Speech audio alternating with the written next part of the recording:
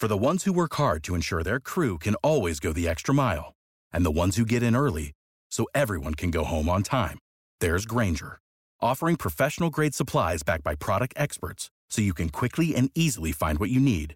Plus, you can count on access to a committed team ready to go the extra mile for you. Call, click Grainger.com, or just stop by. Grainger, for the ones who get it done.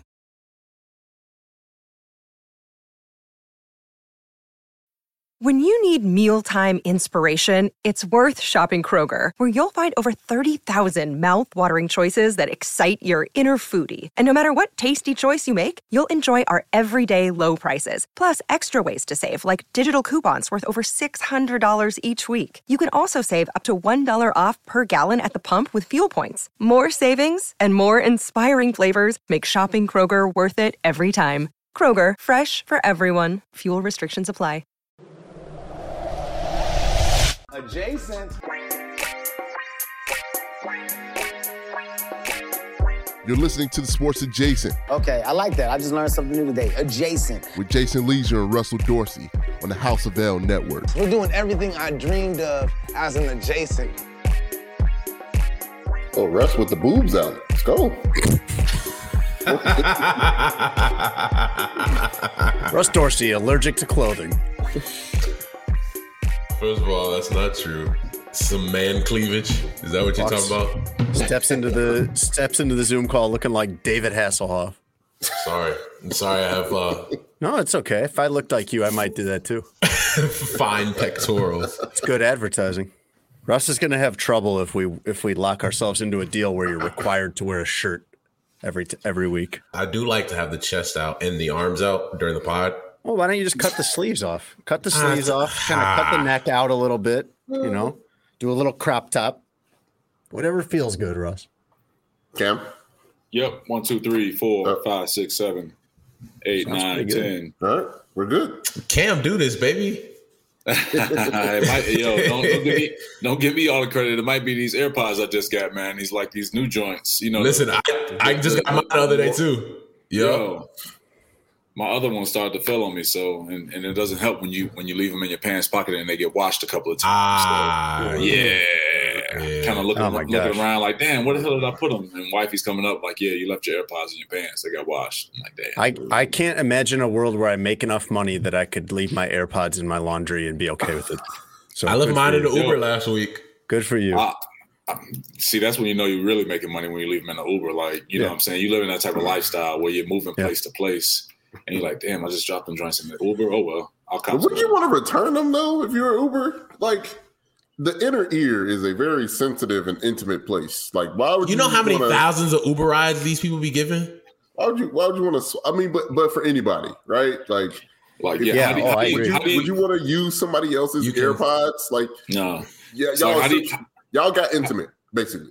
How do you successfully sanitize AirPods to try and use them when they're not yours? Like, that's my thing. Right.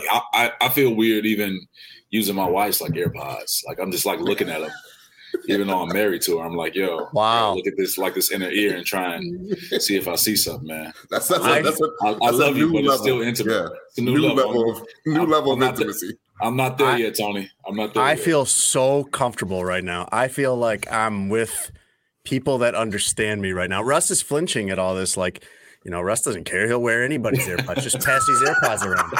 Whatever. It's free love. I've never understood. I am so with Cam. You know what I do? One thing that I do, like, if you work as a writer, you will inevitably end up in some media workroom where somebody doesn't have their headphones and they need to listen to a tape of an interview. And they'll be like, hey, does anybody have headphones that I can borrow? And if I had over the ear ones, I actually wouldn't mind. That's okay with me. Like, I can do that. But once they go in the ear, once there's penetration into the ear, I'm like, once penetration is involved. So you know what? Of any kind. When I fly Delta and they give you the free headphones, like, I don't need them because I have some, but I always take them and then stuff them in my work bag. And so if anyone ever is like, I need some headphones, I don't have to come up with some weird reason why I wouldn't let them use my personal ones. I can be like, here, you just keep these. You just have them. What if somebody was smart? That's actually really smart, Jay. I like that. I'm borrowing that, man. Thanks for that knowledge. What if somebody was adamant on using your inner ear. Oh, it's not that bad. I'll just listen to it real quick. Why would somebody do that? Why would somebody want that so badly? It's some folks out here. I think I'm cool with my wife using them, but like I wouldn't even let my kids use them. I don't think kids do a good enough job cleaning their ears. I wouldn't let my kids use my earbuds. And I was raised on using the Q-tip every day, like after exactly get out the shower, Q-tip. Like even though the doctor does not recommend it, like I've been doing it for almost 37 years now since I've been on this earth. I can hear perfectly fine, so it hasn't affected me. Yeah, it's not going to affect my son because I damn sure clean his ears every day. Exactly. Yes. What do the doctors know? No, what the doctors are saying is don't jam it in there. It's okay if you just wipe things out with the Q-tips. I've been doing that for the same amount of time, and I'm fine. I can hear. There we go. I feel weird if I don't. If I take a shower and then somehow like forget to clean my ears, like my ears feel like there's like water. It messes me up. Like I can't be normal. Your equilibrium's off and all that. Yeah. You're not like that, Russ? You don't use Q-tips? Do I know how to use Q-tips? What? No. Do you use Q-tips? Like you're kind of wincing at our idiosyncrasies here. No. I was just letting y'all bond over Q-tips. Okay. Well, I'm not the Q-tip guy. Right. I was going to say, I saw Tony's face. Tony's not a fan of Q-tips. Like, what are you? The candle? That you, Tony? Oh no! It's got like Q-tip a candle's adjacent. worth of earwax. Oh. Like no, it's the Q-tip adjacent where you just get the warm towel going. Do a little twisty. No, it don't get in there. It don't real good. Thank you, Cam. It don't get in there like that. The warm towel. That's like taking a shower and using just the bar of soap to wash up. Like you're just using your hands with the bar of soap. Like you need. Let's talk about it. You need the rag. You need the rag, bro. A couple things. You need a rag, or you need a loofah, or the gloves with the exfoliation. Well, what you got to agitate the dirt. I don't want to equate the two. It's two different things. I use the rag. Like, don't get me wrong. I use the rag in the shower. I don't just do straight bar soap. But yeah, man, I just don't. I think it's because I want stuff a marble up my nose. So just sticking foreign objects into myself is not my bag. All right, Tony, you know. Let's come back to that in a minute, Russ. We're going to go 30 minutes if we start that story right now. Jesus. Let's bring everybody else into the conversation, and then we're going to do a sports adjacent investigation into why Tony stuck a marble in his nose, which I assume is not a story from childhood and probably a story from Friday. Welcome to Sports Adjacent. I'm Jason Leisure with my co-host Russ Dorsey and our producer Tony Gill, and we are thrilled today to have with us from Stadium and Bally Sports, Cameron Smith. Cam, welcome to Sports Adjacent. Hey, Westside Cam. Hey, man. Right down the street from Westside Eddie Johnson. Westside Eddie Johnson. We'll get to that, man, because we had Eddie Johnson on the rally on Bally Sports last Friday. And so it's one thing about somebody from the West Side, man. They're going to let you know how they feel. They're not going to mix their words. It don't matter if they're professional on TV, but especially if you get them into that intimate setting, they're going to let it fly. So Eddie Johnson, former Westinghouse grade, played at University of Illinois, Phoenix Suns, is a TV analyst there, played for the Houston Rockets, just long NBA career. But he let himself and his feelings and his opinions be known on a multitude of topics, from the NBA MVP to how soft players are now to these so-called most skilled players in the NBA. So Westside Eddie Johnson definitely set the tone on the rally. But definitely it's great to be on Sports Adjacent with you guys, man. And something that I talked to Jason about. And I know when I asked him, he was like, you really want to be on the show with us? Like, why us? I'm like, hell yeah, I want to be on the show. Y'all have fun, man. Every single time. Here's the thing. So Jason, he was just like, yo, Cameron Smith? And I'm like, do I know Cameron Smith? That's my man. Like, that's like my play cousin at work. You know what I'm saying? I'm like, yeah, we gotta have Cam on. Yeah, man. So I don't know. Did you guys know each other at the time this came up, though? Because this came up like during football season. This is a long time in the making. Yeah, I've known Cam for a minute. Yeah, we just happen to work together now. Right. It just makes it even better now. It's just like, all right, well, y'all don't let us in the dough, so you know what you're about to get. Exactly. which is great content. I only know Cam through our interactions, like professionally. when we would be working on The Stadium, the weekly television show, which has since been canceled. And Cam was like, hey, I want to be on Sports Adjacent. And I thought he's just being polite. And so I was like, yeah, okay. Oh, sure, Cam. Okay. Yeah. And he's like, no, I really do. And so I was like, oh, for real? Like, because if you're serious, we'll make that happen. Like I thought I was kind of calling your bluff, but you were like, no, I want to do it. Nah, man. Every time I see you guys on here with the clips and just watching the show, I'm like, man, these dudes have fun. And plus, obviously, like knowing Russ, and then, you know, as you just mentioned, Jason, you know, we got the professional relationship going, but just, you know, you're a cool guy, and I get vibes off of people like that. And then, of course, Tony is Tony, man. So he's always been good people. So I'm like, yeah, hell yeah, I want to be on the show, man, because y'all have fun, y'all have a great time. So put me on. I love that. I appreciate that. That's our philosophy here. Really, is for us to have a good time. If we have a good time on here, then I assume that the listener will have a good time. We also have, some common friends, or at least a common friend, because if you're cool with Herb Howard, then I'm probably going to like you. And Herb Howard is a friend of the show. Now, you guys kind of overlapped, didn't you? Weren't you playing basketball at SIU at the time? You guys probably know each other from Chicago too, but didn't you guys overlap at SIU when you were playing basketball? You were playing football? Yeah, so that's the interesting thing. So I first met Herb down at SIU, and at the time, his roommate and I were pledging.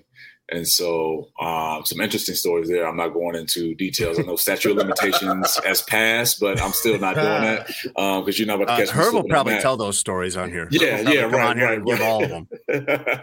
But no, man, Herb's always been just one of those dudes that, you know, everybody throws out like, yo, he a real one or he a real dude. But Herb is definitely that, man. I've seen Herb in different situations, and I'm like, yeah, Herb is built different and cut different, man. So he's able to handle himself in certain situations. But just overall, just good brother, man. Known him for years, and I'm just glad of all the success that he's having with the bigs and just the different platforms that he's appearing on. So a dude that's just been, you know, we see these guys all the time, right, Jay, that, you know, say one thing of, I want to get into the industry, and they find out how much work it is and how much you got to sacrifice and how you got to kind of grow your career. But Herb was a dude from day one that, you know, knew what he wanted to do, and he's made his way, man. He's continuing to grow and build, and he's going to be bigger, a lot bigger than what he is now, man. So shout out to my man, Herb. Oh, I think so too. And not to do a Herb Howard commercial, but unbelievable talent. Like he is someone that you need to know. If you're listening to this right now and you are even the least bit interested in the Chicago Bears, Herb Howard is a guy you need to know. And I don't know if I'd say that. There's probably some other people that's true of, but I don't think I'd admit it about anyone else that covers the Bears. Herb Howard is doing things differently, and he is an incredibly talented personality. I want to get in, and a friend of the show, he was excellent when he was on our show. We loved having him. I want to get on to Tony's story about shoving a marble in his nose, but Sports Adjacent is brought to you by Sheets and Giggles, our partner that we love having. The reason that we love having these guys, the reason that we love working with Sheets and Giggles is because we can come on here every week and tell you guys these are incredible sheets, and it's not BS. Correct.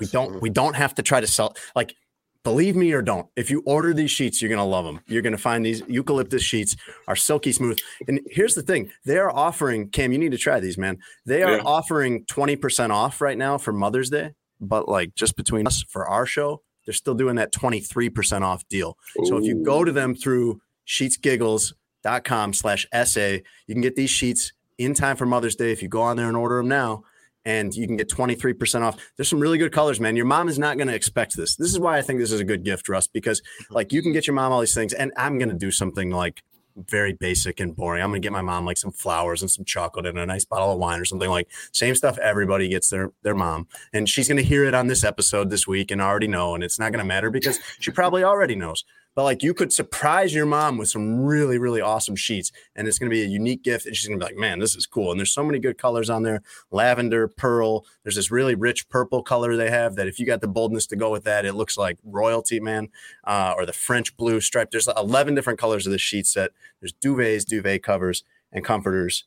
Go to sheetsgiggles.com/SA.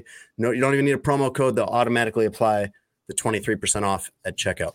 We are also doing things with. Yeah, let me give you a moment to marvel at Sheets and Giggles. Because no, that's great. At the website right now, because it's pretty good. No, honestly, I am, and it's interesting that you bring that up because my wife and I were just talking earlier about what we're going to do for Mother's Day, like what gifts are we going to get our moms, and so I think all mothers, universal, do this when their kid kind of, whether they're moving into a dorm in college or get their first apartment or first house or whatever it is, like they're going to come over with a bedspread, like sheets, comforter, pillows, all of those things. Like I'm about to be 37 in July. My mom still buys like sheets for me and my wife. So I think the nice flip on it would be to go to Sheets and Giggles and get her and my mother-in-law some sheets for Mother's Day. So I appreciate that. So I'm gonna look like a hero now. Now my wife's for real. Get your mama some sheets, Cam. Like these are high quality. She can be like, "Oh, Cam, what was you doing? These are really good sheets." It's not the Walmart brand that cuts you up at night when you got to put cocoa butter on. This is high quality sheets. I don't know how it took me to this age to realize that you got to buy like that level of sheets, because I would normally go to some place like what Russ mentioned, and I'll buy like the nicest ones they've got there. But then like that's nothing compared to these. I'm telling you, man, these sheets are worth it completely, and you get a pretty good deal with 23% off. Another partner that we're very happy to be doing things with is Connect Roasters, a local Chicago company. I've got a cup right here, Russ, of the Guatemala Santa Clara. It smells so good. Like I don't want to go full Tony on this. Like never ever go full Tony.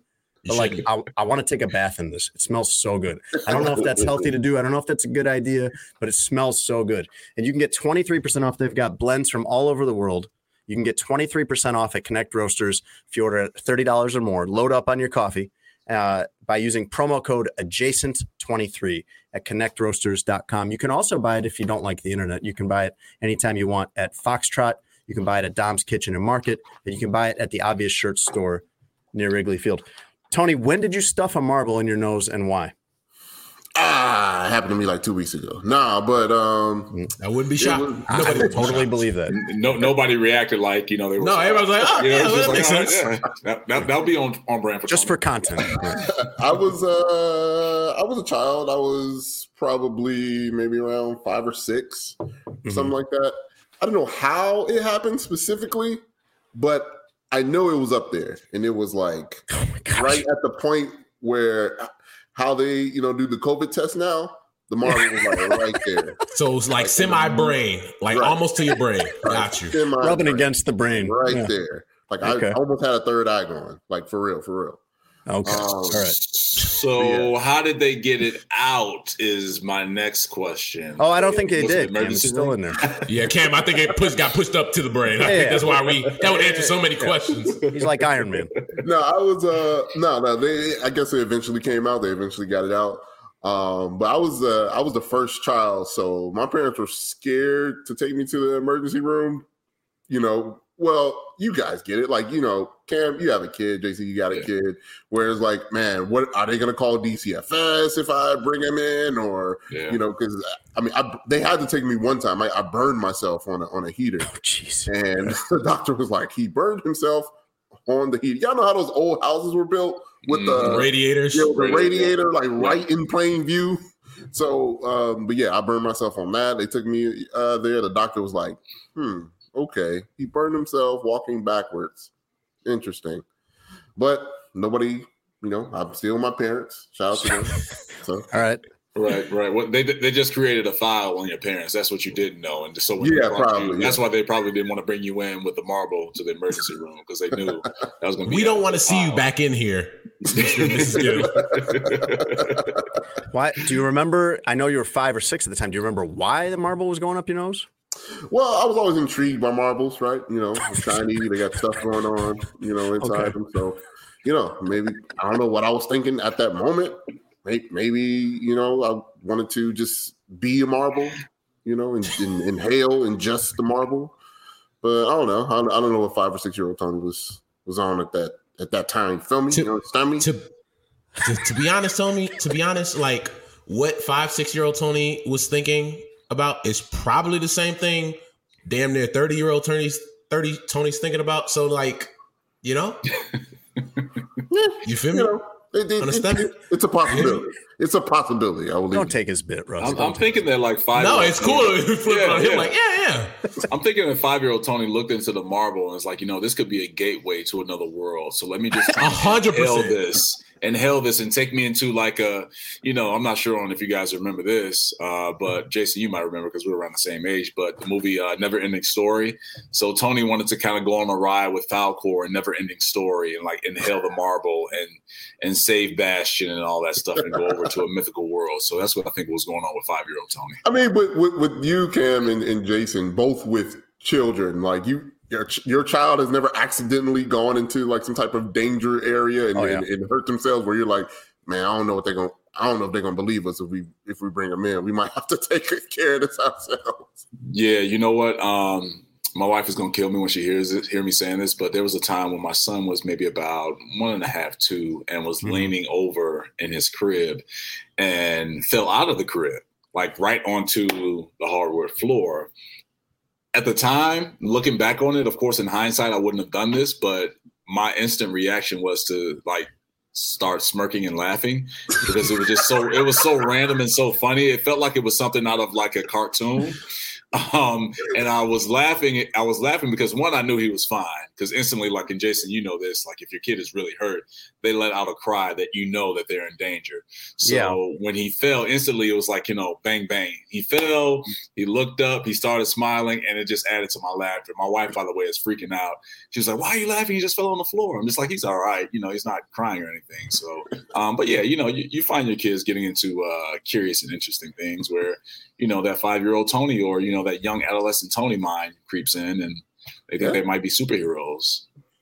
And you have to come up with these like elaborate techniques a lot of times to be able to do whatever you need to do. Like if one of my kids at that age got a marble stuck up their nose, like I would have to use all 4 of my limbs to hold them down to be able to somehow get in. Like they will fight you. They have surprising strength and they will go right for the eyes usually.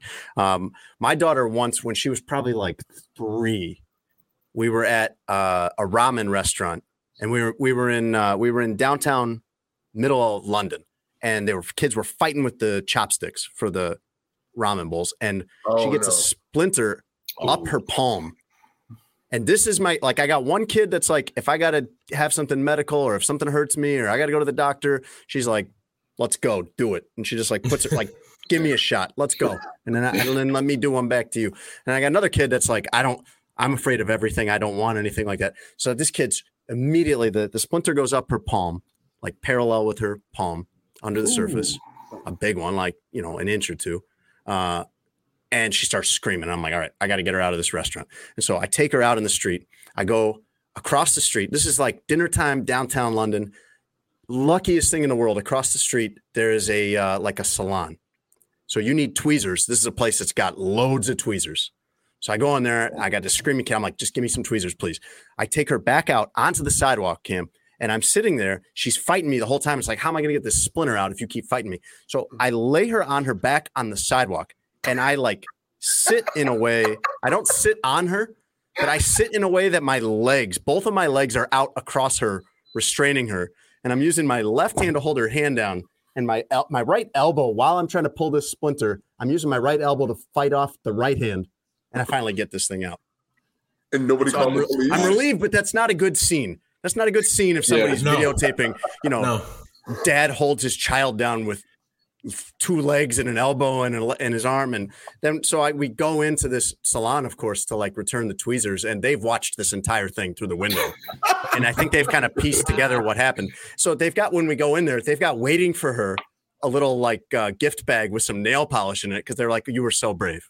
Nice. I don't know what year that was, Jason, but you should have won Dad of the Year for that performance, man. Like you get my vote for Dad of the Year because that's amazing to be able to that video, however, quickly. Yeah, right. On social, that says abuse. Like nobody gets to ask you, "Hey, was it a splinter?" Yeah. It's just like, no, he's abusing her. Yeah, that's gonna go badly in court. We're like, sir, were you using your legs? Were you using the weight of your massive adult legs to hold your child down? I'm like, well, I can't say no to that. Yeah. Was WorldStar around by that time? Huh? Was WorldStar around? Everything was around, Tony. This was like 5 years ago. I'm not that old. WorldStar been around for that long? Tony, people aren't on WorldStar like that no more. Forget that, Tony. 2017 Dad of the Year, Jason Leisure. Give it up. Like, there we go. Thanks. You get my you buried the lead. I tell you what, though, like if you take the optics of that out as a parent, if you can put out that entire fire in like 15 minutes, without going to the hospital. That's a pretty good night. And everything just goes back to normal. We just go back inside the restaurant and eat dinner like it never happened. I mean, that's doing a pretty good job, Kim. I mean, your daughter got a gift bag. She goes back. The splinter's out, obviously. She goes back. She has dinner. Everybody's happy. You can go on with your night. You don't have to spend extra hours in a hospital or an emergency room, especially in London. Yeah, no international hospital bill. That's the last thing that you want. You don't have to explain to them what went down and what happened. So, again, Dad of the Year, Jason Leisure, 2017. I love the irony of it's like Curious George. Do you ever read Curious George to your kid? Yeah. Curious George always gets in some snafu, and it's always because something he caused. It's always George is a hero because he wrangled up all the puppies and got them back into the cage. Like, who let the puppies out? And every book ends with he gets handed the key to the city for his hero, for being a hero. That's like what happened to my kid here.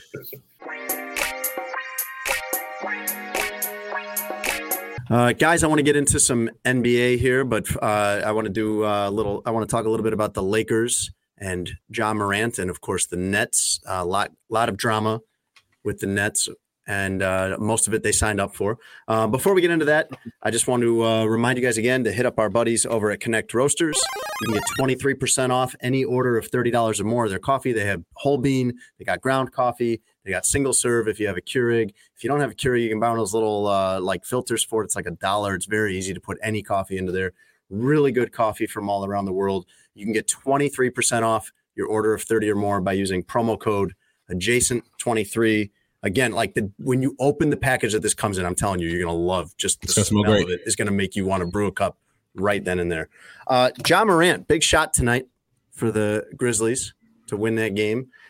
He won Most Improved Player award, and he is he's looking like one of the emerging stars in the league. I think that how much more of a leap, or what does he have to do in these playoffs, Russ, to sell you on the idea that he could be an MVP candidate? Well, he's going to get MVP votes already this year, right? So we saw the player this entire season that was like, all right, this is an MVP in the future. The thing I need to see from him, obviously he had the game winner, cool, but he disappeared the previous game, right? I can't have my best player have 4 points going into the fourth quarter, right? I think Karl Anthony Towns learned that same thing in the series. You can't disappear. And there's some things with Karl too, that I haven't liked about his responses and things in the series. And, it's not answering a question when people ask you why you're not taking shots and you're supposed to be the leader of the team. Neither here nor there. But for Ja, I think he's right there, right? He's already a top 15 player in the sport. You just need to see that consistency. You look at what Jason Tatum did to the Nets, and we're going to get to them later. That's what you want to see from a superstar. You can't disappear when the lights are on. So I think Ja will learn from it. All these guys will. These are two young teams in the series, but Ja's are right on the precipice of perennial greatness.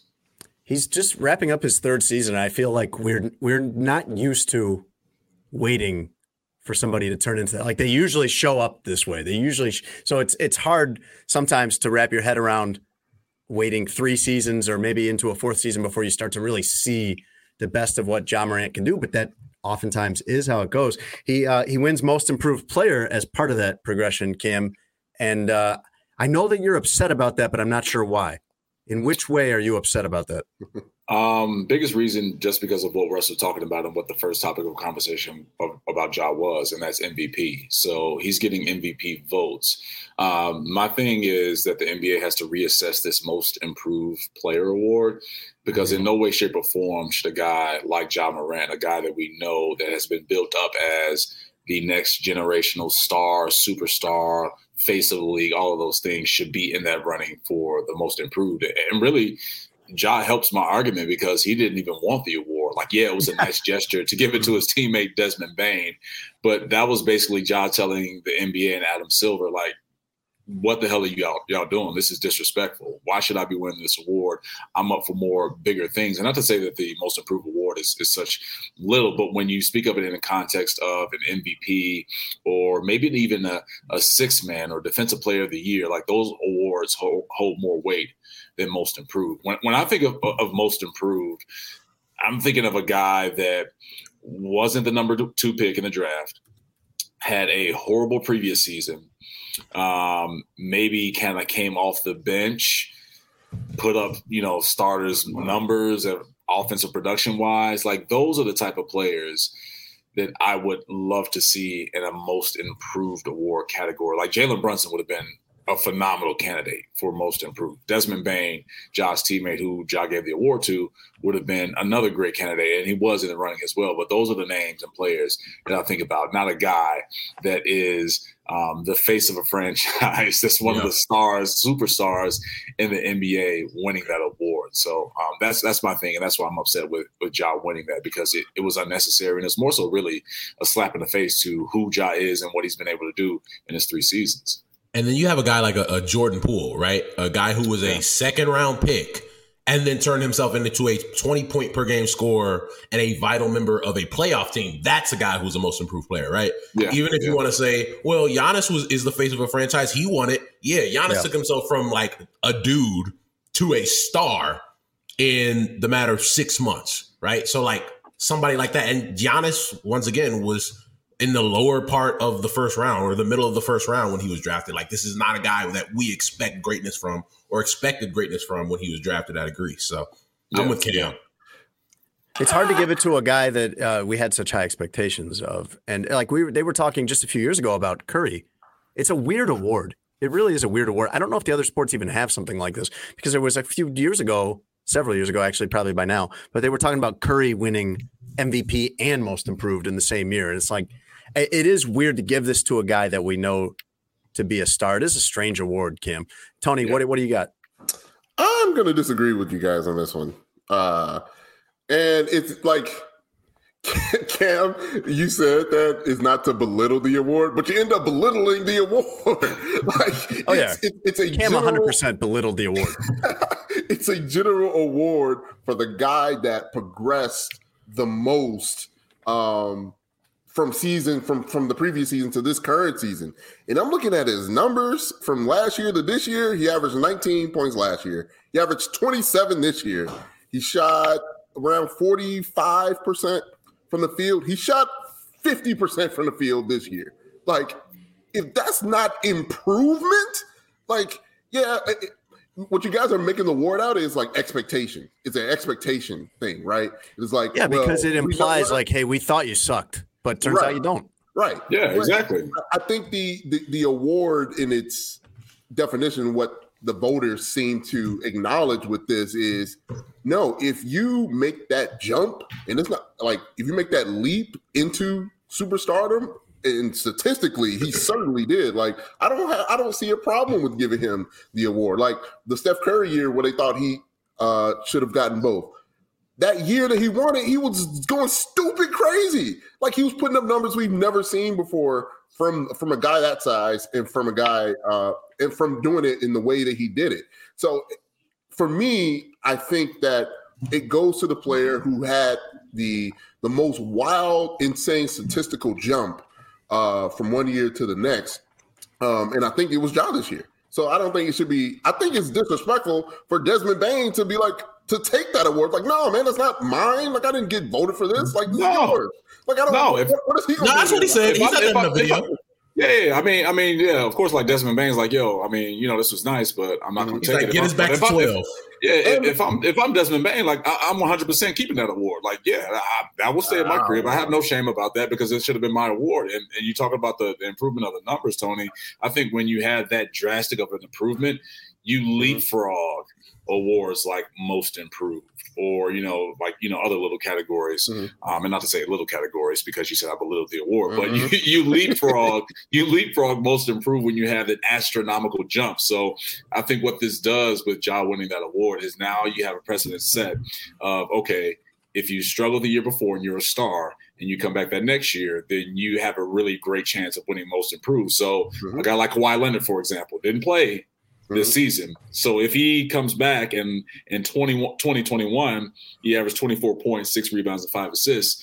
If he does better than those numbers, is he up for most improved next season? Should he Don't they got a comeback player of the year award? Don't they got a comeback player of the year award? No, that's between those two awards. I was gonna say that's in NFL, right? Like comeback. That's baseball. Baseball has comeback player of the year too. Okay. Because here's my thing, Tony. Here's my rebuttal. My bad, Cam. I was gonna say, if you look at Desmond Bane, since we're talking about these two dudes, he basically had the similar jump. It just he went from 9 points a game to almost 19 points a game. Mm-hmm. Was one of the best 3-point shooters in basketball and shot 90% from the line. Like, and this is a guy that most people didn't know about before this year. Because I think it has to be this way, because when you give it to somebody that fits what you guys deem as the better fit, like it doesn't like say, oh, well, we're going to give this is a non-Hall of Fame, we thought you suck award.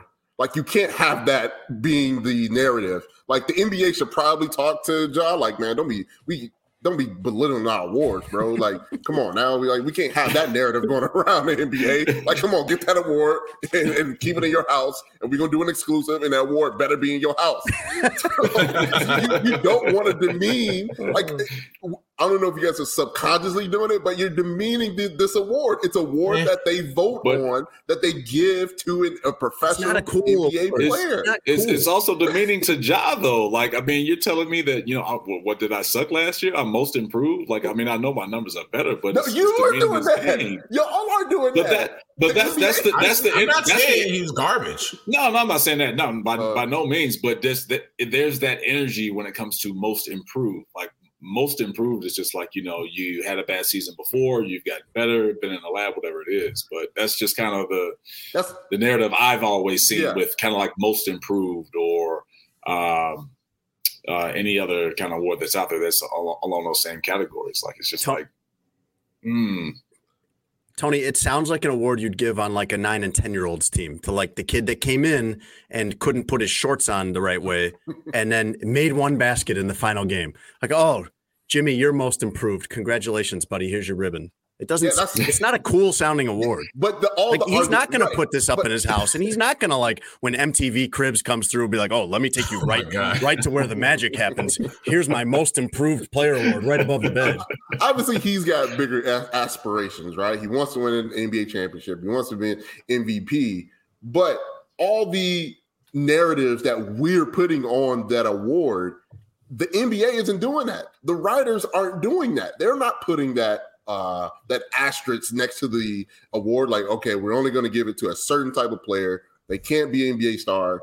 We're excluding the top tier of the NBA from the award. They're not doing that. They're looking at the numbers and saying, who made that leap? Who made that jump from year to year that we saw? It had to be Ja.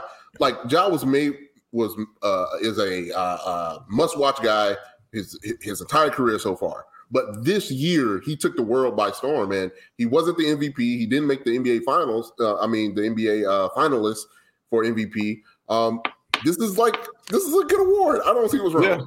Yeah. I guarantee you this, though, Tony. Going forward, Adam Silver and what the NBA is going to do is now understanding that Ja didn't want that award and the narrative that was out there about that.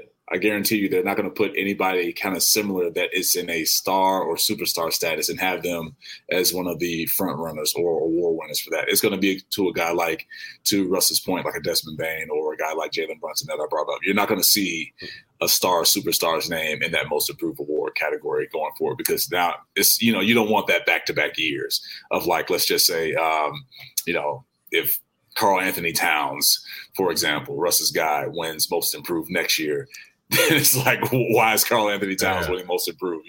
I don't think that they're going to do that going forward. They're going to give it to a guy that either won off the bench or is some kind of role player that improved with their numbers, not a star or a face of a franchise or a really kind of face of the NBA getting that award.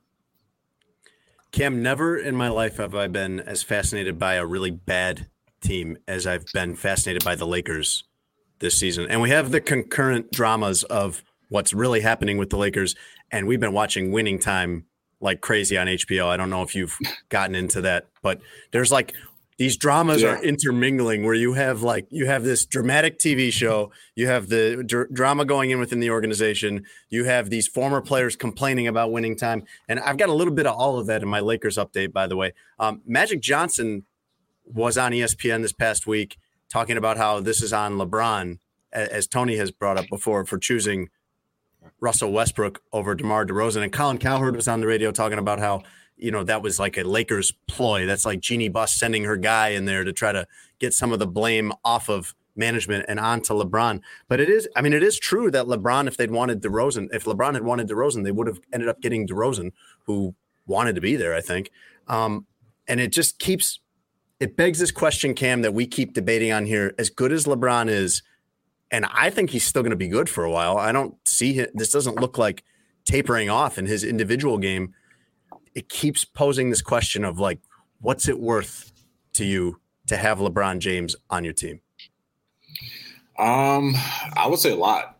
If you're thinking about other franchises that, are out there that may try to woo LeBron, since he made the statement basically that, he wants Bronny in the NBA and he's willing to go anywhere that Bronny goes, whatever team drafts him, he's willing to go there. So, any franchise, if you think about like the Oklahoma City Thunder or hell, even the Sacramento Kings, like the Sacramento Kings would welcome LeBron and roll out the King James royal carpet for him and his son, because they know what that means in terms of attendance wise, advertising, marketing dollars, like all of those different things. Like you can have spinoff restaurants for Bronny and Bron, like, Bronny's barbecue ribs or, Bronny and Bron's barbecue ribs, something like that, So it's like one of those things that no matter how long he's in the NBA, and you said, Jason, you don't think that he's slowing down, that he can continue this. And I see it as well, depending on what happens with these injuries, as we keep seeing the past couple of seasons, really, how those ankle injuries kind of start to add up and he's missing a significant amount of games. But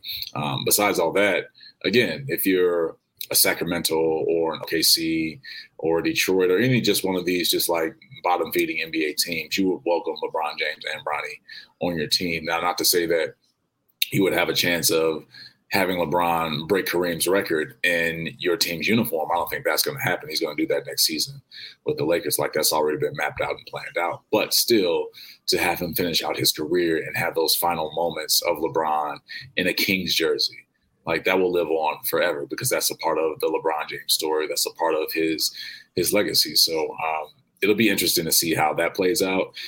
What's even more fascinating is that we know at some point he's leaving the Lakers.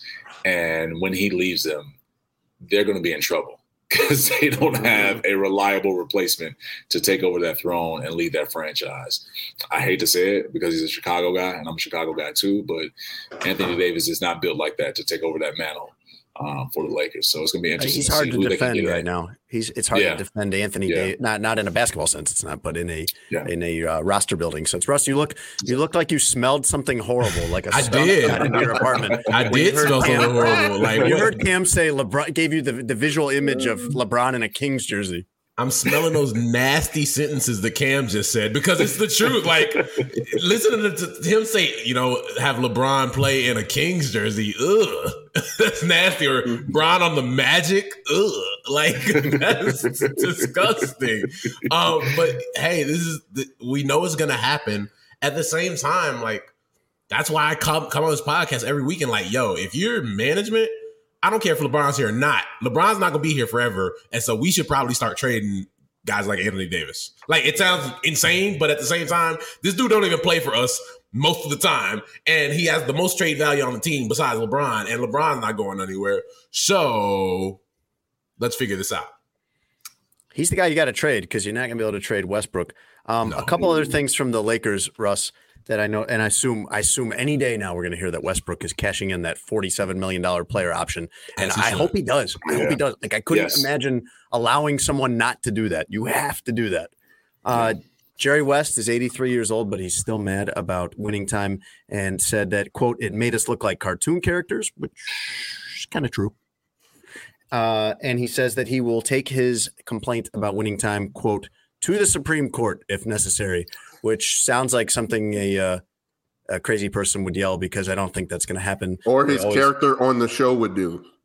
Yeah, exactly. Sounds like something a cartoon version of him would do. Yeah, that is on brand for Winning Time Jerry West. But it says it before every single episode that this is a dramatization, that the actions or scenes or storylines are not based on fact. So, and speaking of winning time, I am caught up. So before I jumped on the show, I finished up the episode to catch me up, and I'm ready for the next episode that's coming up this Sunday. So, yeah, I'm all caught up. But yeah, it's a dramatization, man. Like, I mean, this is not going to taint your career, your legacy. Like, you're the freaking logo of the NBA. Like, do you think winning time is going to have Adam Silver remove you as the logo of the NBA? Like, it's not going to happen.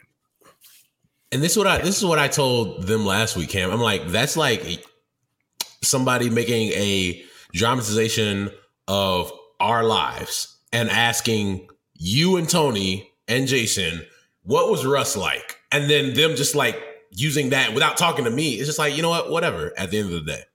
Womanizer. I mean, you're not helping yourself with your shirt unbuttoned, Russ. Like, I mean, you don't have this. It's not a visual platform, but Russ is wearing a very nice. He's wearing a very nice dress shirt, but he doesn't seem to know how the buttons work on it at all. I'm in the privacy. We're getting a lot of Russ on the video. But you're not though. You don't. No, you're not. How do you possibly think you're in the privacy of your own home? I'm literally in my home. We're looking at you. You're literally out to the internet right now. I saw news. We went over this whole thing with Tony about Zoom. See, that's dramatization. That's not real. That's not based on facts. He just every week Russ is in here in some kind of half a shirt. Russ mentally and wardrobe wise right now is in South Beach. Like, this is South Beach Russ right now that we're getting with the shirts unbuttoned, like the chains out. Like, this is what we see every day at the United Center and the stadium offices. Is Russ and just like getting involved? Oh my gosh! Like, this is an everyday thing. So I'm glad that you guys see this. But you know, again, this is not a dramatization. This is real Russ. Oh no, it's not. You know what? I'm going to me and Jerry West going to Supreme Court. Documentary. How long before he just comes in shirtless for one of these? Because he's been close to it before. I mean, I won't be appearing on Sports Adjacent for that. No, I don't say we do that, Tom. Yeah. Like, we let's just all do it. Like a show punishment or something. Like, if we do something like whoever had the worst record in picking games during the football season, that person, the worst person has to do the whole show shirtless. I wouldn't try. You know me, Tony. I don't care. I'll do it. We don't need to steal everything from the Levitard show. Just a couple things, okay? Well, I don't look good. Well, one more thing on the winning time thing, but maybe talking about Jerry West and how he's going to the Supreme Court and all of that. See, this is why Magic Johnson was a point god, because he foresaw this happening and even came out with his own documentary on Apple TV. So he's like, I'm not about to waste time to go into the media and do all that stuff and go to the Supreme Court. I'm going to tell my story. There's not a dramatization. And maybe Magic, you know how Magic gets when he's telling stories. You know, he gets super excited and laughs and kind of, embellishes a little bit. But he's like, I'm going to take my narrative and make my own story and put it out on Apple TV and do it that way. So maybe Jerry West took a cue from Magic. I firmly believe everything about Magic on that show. On Winning Time, not on the Apple time. Show. Yeah. Oh, yeah. Winning Time. Yeah. I firmly believe Magic was a wild boy. Baby Listen, Will. The 80s was a different time, man. It's a different time. I have one more Lakers note that I came across, by the way, and this one's just kind of entertaining to me. Russ, do you remember we were doing a show, whatever night it was, they were playing with the possibility of elimination. They were playing the Suns. If they lost the game, they were going to be out. Lakers TV analyst, so one of their in-house people, Stu Lance, was caught on a hot mic saying to a producer, SOS DD, which I didn't know was a shortened version of same old different day. Get this over with. Put us out of our misery. Fair. That leaked on the YouTube stream. For the ones who work hard to ensure their crew can always go the extra mile, and the ones who get in early so everyone can go home on time, there's Grainger, offering professional-grade supplies backed by product experts so you can quickly and easily find what you need. Plus, you can count on access to a committed team ready to go the extra mile for you. Call, click Grainger.com, or just stop by. Grainger, for the ones who get it done.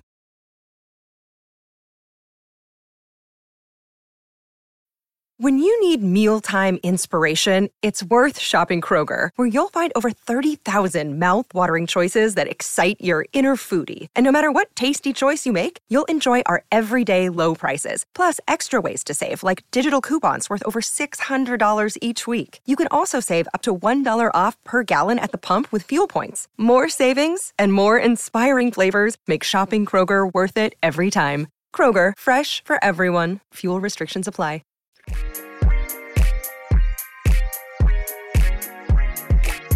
I want to get into the Nets, and this is really the meat of the conversation I want to have with the NBA playoffs and everything that's happened. The Nets got swept, and I can't say I expected them to get swept when you got Durant and Irving. I thought they'd put up a little more of a fight, but you certainly can't be surprised that they lost to Boston.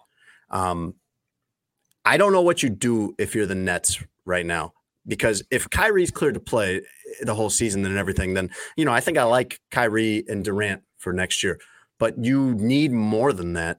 And I don't know how you get a third piece when you're stuck with Ben Simmons, $114 million over the next 3 seasons. He was the third piece. They firmly believed he was the third piece. How could they possibly have believed that? Because, and I want to get into a separate conversation about Ben Simmons here in a few minutes, but first, just basketball-wise with the Nets. Cam, when they made that trade, I'm sitting there thinking the Sixers have been trying everything they could to unload this guy. Yeah. They've been calling everyone. Can we pawn Ben Simmons off on you? Can we get Ben? Yep. And somehow they call Brooklyn in the middle of the season and say, hey, how about this? How about we send you Ben Simmons and you send us maybe your best player or one of your really good stars. Like, why don't you just send us a mega star in exchange for Ben Simmons, who we can't get to play, and we don't know if he's good, even if he does play.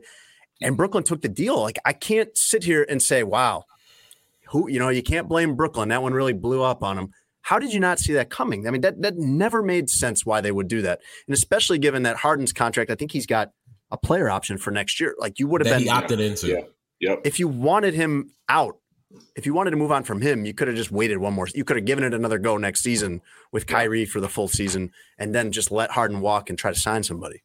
Well, that's why I say that the Brooklyn Nets, let me correct myself. I was going to say they got fleeced, but they kind of honestly put themselves in this position because they took Ben Simmons. And this is the weird thing about this whole Simmons to Brooklyn and Harden going to Philly. It's like, this is the NBA, right? Like, everyone knows everybody, whether it's player-wise, front office. They have these relationships. As much as everybody's trying to, gain the most assets and get the best players on their team, there's some kind of working relationship that these organizations have on a personal, but also a professional level.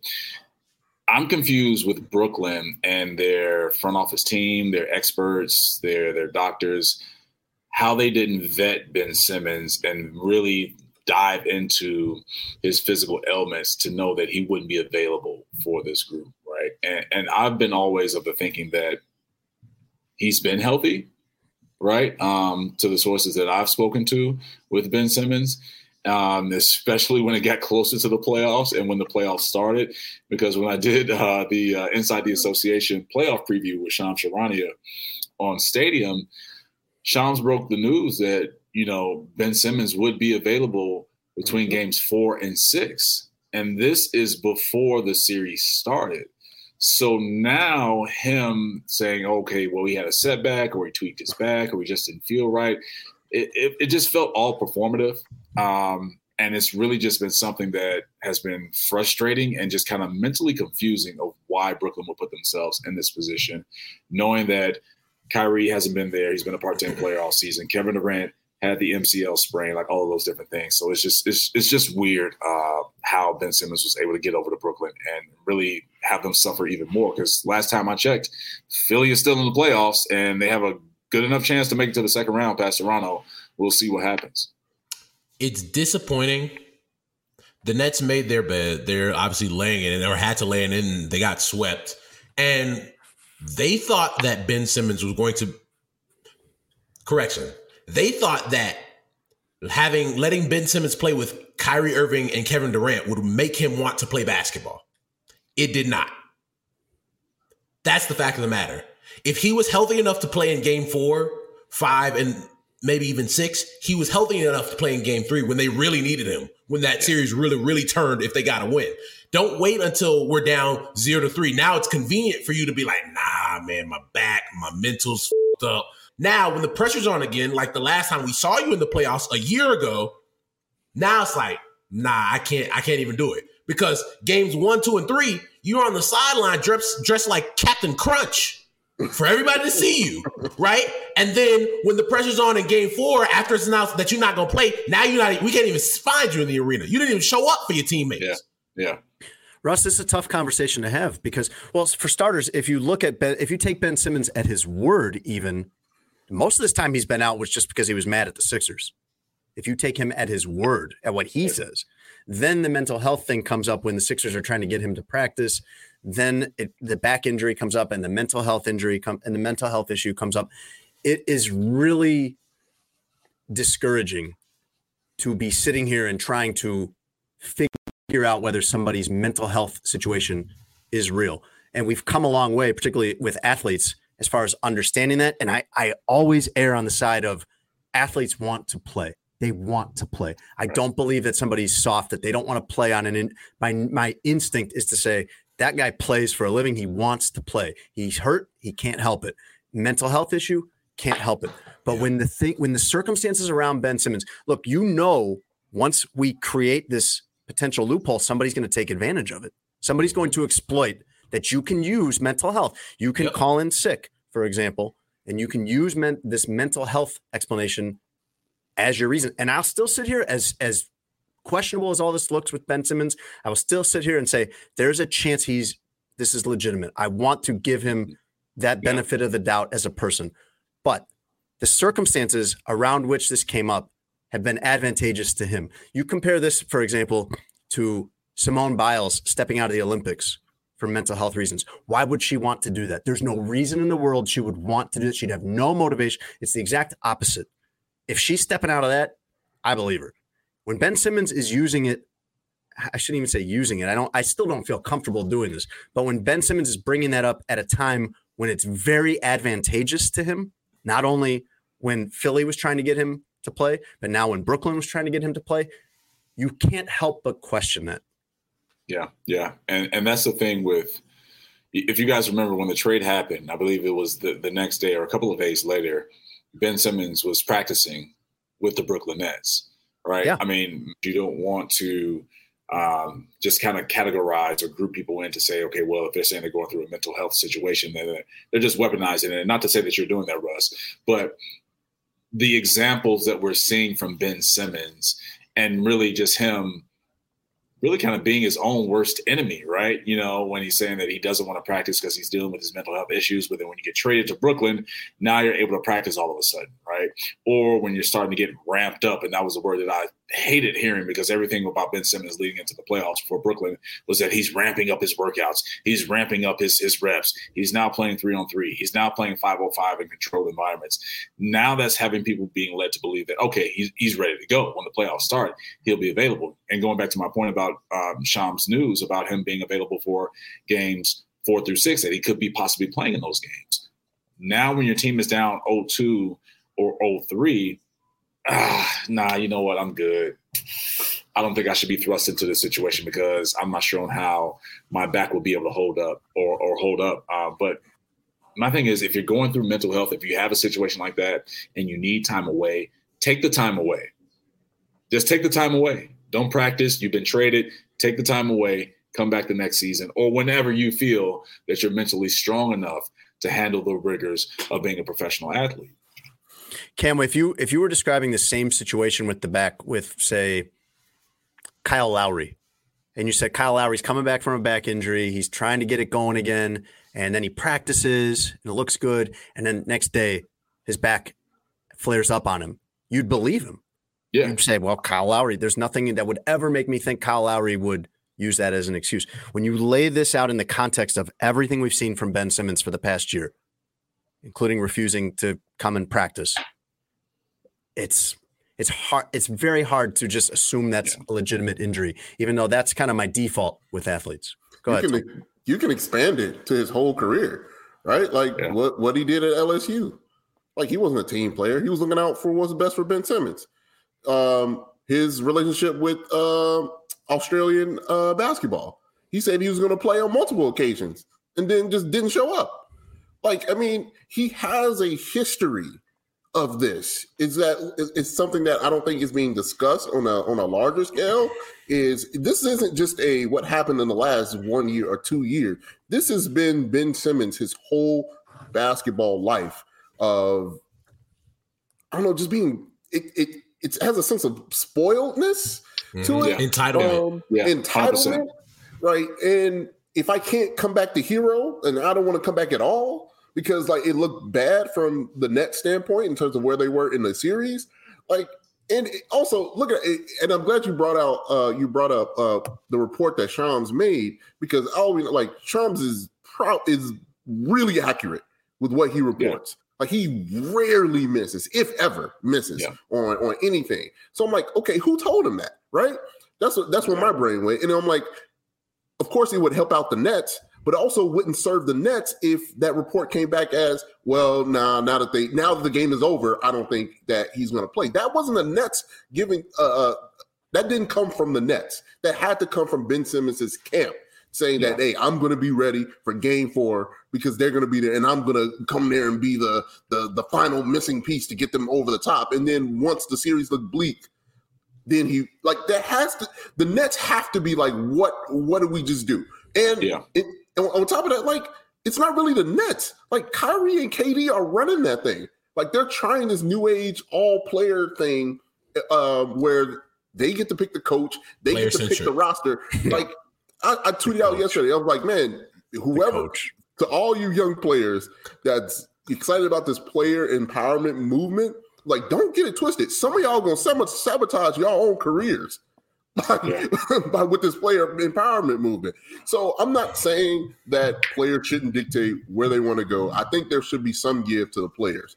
But as we're seeing it now, we're seeing the other swing of that with Ben Simmons. Like, he's going to ruin his own career, and it's going to be 100% his fault. Bro, here's my thing, Tony. Like, everything you're saying makes sense. The other side of that is, why do they come out during the game yesterday and said, well, why defend him? Right? They have zero reason to defend him at this point. Why come out and say, Ben Simmons wasn't here because his back was flaring up, and so that's why No, because when he was dressing like Captain Crunch the whole week, it's look, Ben Simmons is here. He might be coming back game 4. He could be. It looks like he'll come back. And then when you really needed him, if you're really going to support your team, we're down 0-3. My back's messed up. I'm not going to play. You're not even going to show up? Well, Russ, the reason they defend him. In your building? It's not like they were in Boston where it's like, all right, fans going to be giving it to him. Don't even come out here, Ben. You're in your building, and you can't even be seen. The reason they defend him, including Kyrie Irving, the reason they would defend him is 3 years, $114 million. They're stuck with him. He's going to be around. So whether you're management or the coach or Kyrie Irving, like, this is going to be your coworker for the next 3 years. This is an untradeable contract. I still can't believe that Brooklyn took this, that they took Ben Simmons, even if they felt like, okay, we've maxed out what we can do with this group. We got to change something. Like, that's not the change to make. And they're still trying to hold on to the thought or the fact that maybe, things are going to turn around and, Ben Simmons is going to become this player that we traded for, right?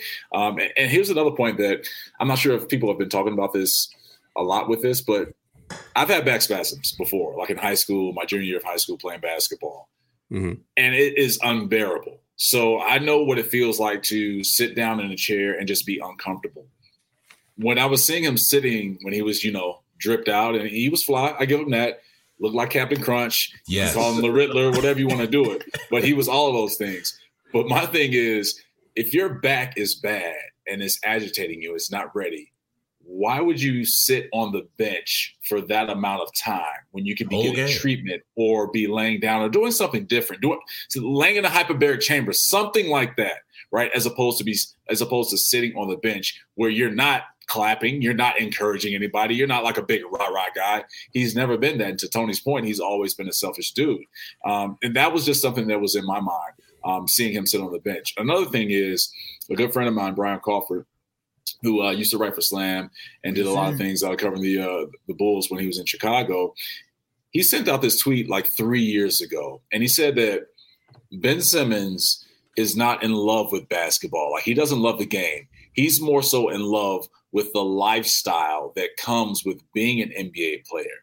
Like Tony says that all the time. Fame, like all of those things. Like, he's in love with that part. He doesn't love the work ethic. He doesn't love the sacrifice of being challenged, of losing and having to go back into the lab and work on his game. Like, you've seen those things from him, and there's a history of that. Like, he is, for all my people that play spades out there, like, he is a consistent reneging player. Like, you don't want to play with somebody that reneges. And that is Ben Simmons defined right there as a basketball player, or if we were playing spades, he reneges. And why do you want to be teamed up or play with a guy that does that, where you can't trust their word or you can't trust anything that they're going to do because you know they're going to go back on their word and not be loyal to you? Jason, when this trade was made months back, I said over under 10 games that Ben Simmons will play. And I took notes today. And I took the under. I didn't think he wouldn't play one game. Like, that's I thought he would play less than 10, but I didn't think he would play 0. If the over under was 1/2, you would have still won on the under. That's insane, man. Speaking of gambling, Cam is coming. I don't think I mentioned this, but Cam is coming to us from Vegas. And Cam Smith, family man, has described his time in Vegas as working, watching HBO in his room, and doing our show. I like that, Cam. Cam's just playing it safe. Don't let Cam. Don't want to get in any trouble. I don't want anybody to hear anything. That's a grown man. That's a grown man right there. Bullshit, Cam. Listen. My time has passed, fellas. I am soon to be 37 in July. I have a wife that will be celebrating 7 years of marriage together in June. I have a 5-year-old son. My time has passed. So what I'm doing is I'm working. If I'm not working, I'm in my room. I got my laptop, or if I'm going out to dinner with my coworkers, that's about it. I don't live the lifestyle of a Russ Dorsey. Oh my God, no. I see Cam out, man. Cam ain't shit, man. Cam give this whole PC, I'm a family man answer. So it looked good on the tape. Listen, don't let Russ fool you. Like, Russ he was in Vegas right now. He wished that we could switch bodies and switch places so he can be in Vegas right now. And be like living it up like Hangover style. Like, that's what Russ wants. But I'm not like built like Russ. Russ is the guy that would be really fun to go to Vegas with.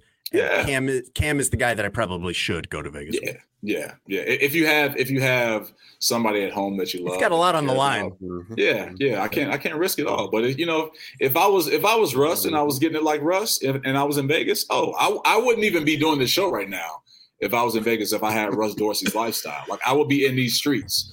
Like, Russ is for the streets, and you're gonna see it this summer in Chicago. Like, Russ is for the streets. Cam Smith is not for the streets. Cam Smith is for his wife and his son. Cam Smith is home watching Daniel Tiger. Hey, you know what's messed up? Cam giving his whole, I went to Cirque du Soleil, saw a really nice show, had a nice dinner on the Strip, came back to the hotel. But Cam, no, if I put the bat signal up in the city, you know what Cam gonna be with me? Exactly.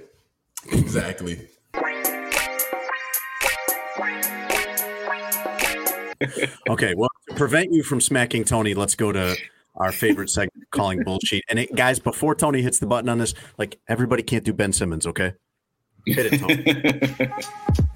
This is bullshit. Time to call out the world's hypocrisies with bullshit. High quality bullshit. World-class designer bullshit, to be sure. Bullshit. Presented by Sheets and Giggles. They just say whatever they think will interest the audience or make it appear that they know what they're talking about. And what comes out is bullshit. Cam, I Call Bullshit is a weekly segment we do where I think the intro pretty well explained it. The intro is one of Tony's better pieces of work since he's been working on this show. I Call Bullshit is brought to you by Sheets and Giggles. You can get 23% off applied automatically at checkout if you go to sheetsgiggles.com/SA. It's going to, you put it in the cart, it's going to automatically apply the 23% off promo code. You don't need to enter anything. You're good to go. These are static free, 100% eucalyptus sheets, silky smooth, perfect for summer. I've had them on all winter and been very happy with them, but they're really good for summer because they keep you cool. They don't get too hot when you're trying to sleep. I like it nice and cool when I'm trying to sleep. They got 11 different colors in the sheets. Great idea for Mother's Day. Also, by the way, they're coming out with a mattress, and I'm inclined to think the mattress is going to be good because the sheets have been so good. I don't think they're going to do anything halfway over there. So the mattress is not out yet, but it will be eventually. Until then, you can go on and get these great sheets, and you can get 23% off if you go to sheetsgiggles.com/SA. Russ, who would you like to? Yes, Tony. I don't know if you saw Russ's face when you said they had the mattress. It felt like Russ already had ideas and plans for what he wants to do with that mattress. That is a dramatization by Tony Gill, because Tony, I just spent a grip on the mattress I got right now, so I'm not looking to purchase another mattress anytime soon. I like the idea of Tony doing Russ's ad reads for the Sheets and Giggles mattress. Easily supports 3, maybe even 4 people.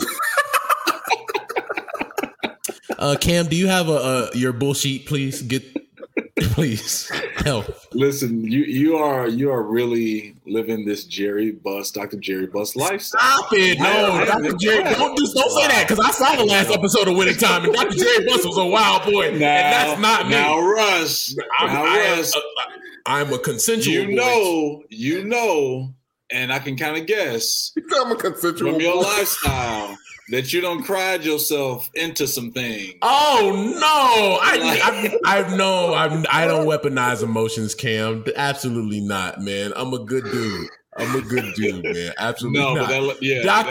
Dr. Jerry Buss was. Yeah. Oh my God! That previous episode was like, I'm like, oh really? You go on that route? Okay, Dr. Buss, you're a wild boy. But anyway, oh my gosh. Anyway, I did, Jason, and we talked about this. We were texting back and forth about my pick for bullshit.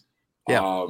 And I had it, but then I was just reminded of something else that really pissed me off. And it continues to piss me off every time that I take a flight and we land.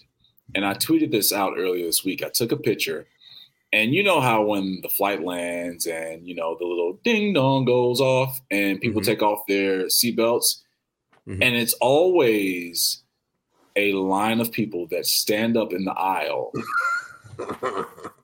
waiting for the door to open. And some people that are all the way back into like aisle 25, they're standing up and waiting.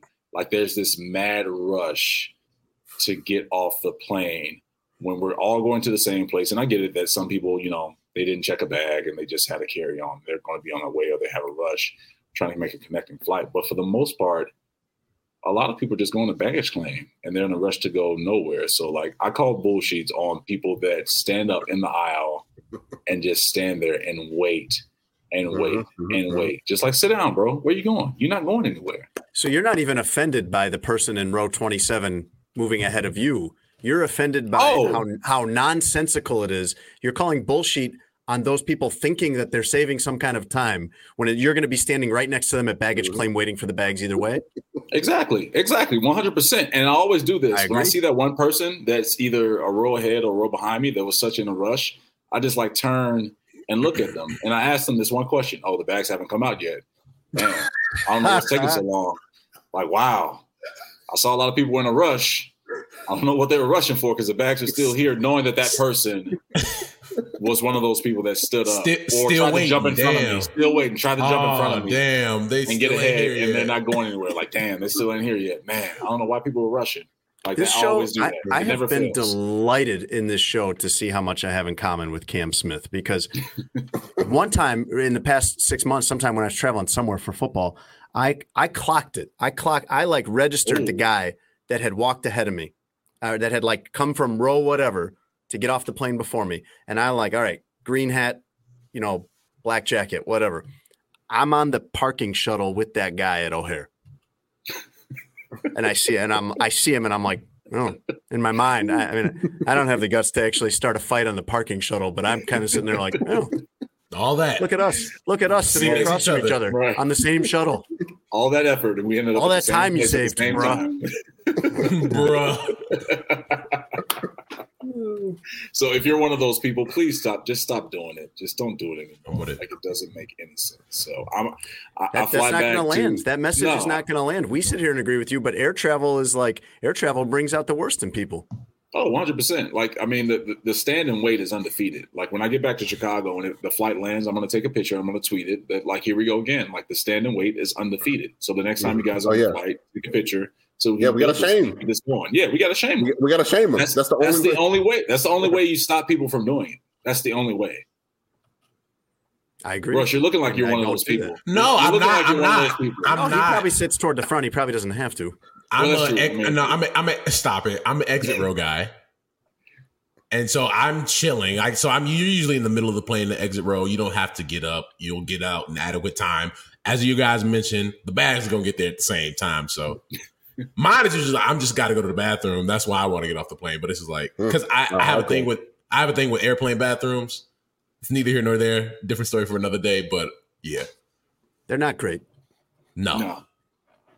Keep word to the wise. If you're going to use the bathroom on the airplane, do it as soon as you get on. Like, especially if you're on. Yeah, do it before it take off. If you're on one of those first boarding groups or whatever, like do it early. Don't wait. Don't wait.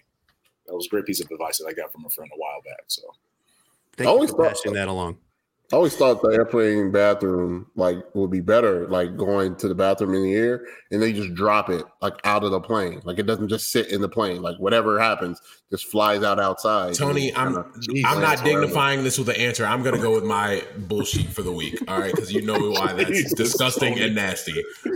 I'm calling bullshit on one Karl Anthony Towns, and this is why. So game 3, Karl Anthony Towns does not have a great game, right? He scores just 8 points, had 6 in the first quarter, and scored just 2 the rest of the game. After the game, he was asked why about his shot selection, why he only took how many shots was it? Like 6 shots in the game. And he replies by saying, "Next question," as if in all these championships that he had won, he had the resume where he could say, I don't have to answer for why I didn't take any shots. Oh, man, all those finals MVPs, NBA finals trophies sitting behind. Winning culture. I am like, are you, Karl, no. You don't get to belittle a reporter's legitimate question on why you, the leader of this team, only scored 6 points in game 3. Russ, that response never conveys what those guys think it conveys. They think it conveys I'm better than No, it made him look like a clown. It conveys total insecurity and lack of confidence. It made him look like a clown. Game 4, he goes out after that performance and scores 33 with 14 rebounds. And then in his post-game interview, when he was asked, like, hey, you didn't want to talk about why, your shot selection, what did you want to come out and prove this game? And 1, he deepened his voice, and then 2, proceeded to say, I just come out and do my job. That's what I was going to come to do. And I'm like, first of all, Karl, you did an interview after a game last week, and your voice sounded like this, and it was very high. You were very excited to talk about your game. But now you want to be Kobe, talk about, well, I just have to come out and do my job. I'm like, Karl, go somewhere. That's why I am calling bullshit this week on Karl Anthony Towns. You know what's funny? You got all these guys with talent, right? Talent at basketball, trying to perform, because they grew up in this social media era where they're always getting groomed, especially when people notice your talent early, where you're getting groomed on, oh, this is how you speak to the media. And it just comes off lame because it's not natural. It's not It makes it even worse when you are lame. Like Karl Anthony Towns is he's a fake tough guy. His actions, his commercials, everything about him is corny and lame. So I hate that he tries to pass himself off as a tough guy when he's really not that. When you're, and I know this is his initials for his name, and this is no disrespect or shot to his family, but when you're nicknamed Cat, it's like, come on, you can't be a tough guy. You got guys calling you Cat. I might have to call bullshit on prefacing that with no disrespect. All disrespect. Yeah. All disrespect. And then Cam go, shout out to his family. At least have someone starts a sentence with all due respect. It's going to be very disrespectful, whatever comes next. Did he lean into the mic too when he deepened his voice? because he leaned over and he's just like trying to do this like shrugging off the question. I just had to do my job. I'm like, Carl, you don't sound like that. And the funniest part was going on Twitter and seeing that the whole world knew he was faking that deep voice and like nobody fell for it. Russ is calling bullshit on the snippy answer and the change of voice. Correct. Yeah. The change of voice maybe more than bullshit. The snippy answer. Yeah. I'm calling bullshit on something that was said in the NBA in this past week as well. This by Nuggets point guard Monte Morris saying, quote, there's no pressure on the Nuggets being down 3-1 and the Warriors are, quote, beatable. And while he's right that they're beatable, they are not beatable by you, sir. More Nuggets bullshit. By the way, they play Wednesday night, so they play game 5 in between when we record and when this comes out. But if the Warriors don't win that, they're going to win the next one, whatever.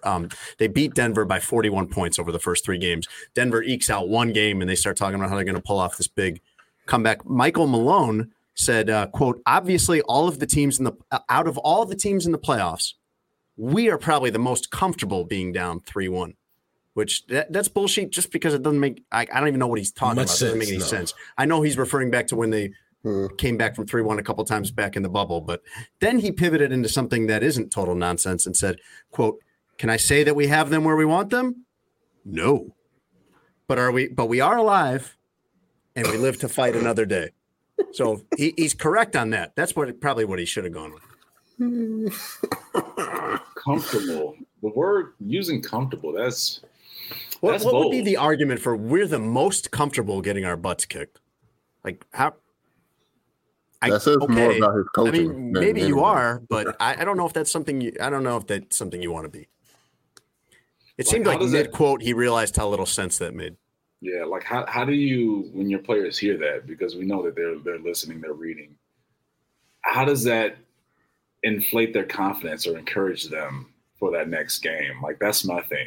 Like, we're comfortable getting our ass kicked. Like, yeah, it's like we're the most comfortable team, and among the rest of the playoff teams getting our ass kicked. Oh, like, all right, thanks, coach.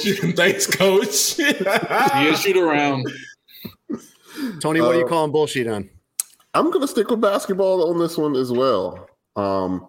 At the end of game 4. Between the Milwaukee Bucks and the Chicago Bulls, with about, I would say, I think maybe 15 seconds left to play in the game.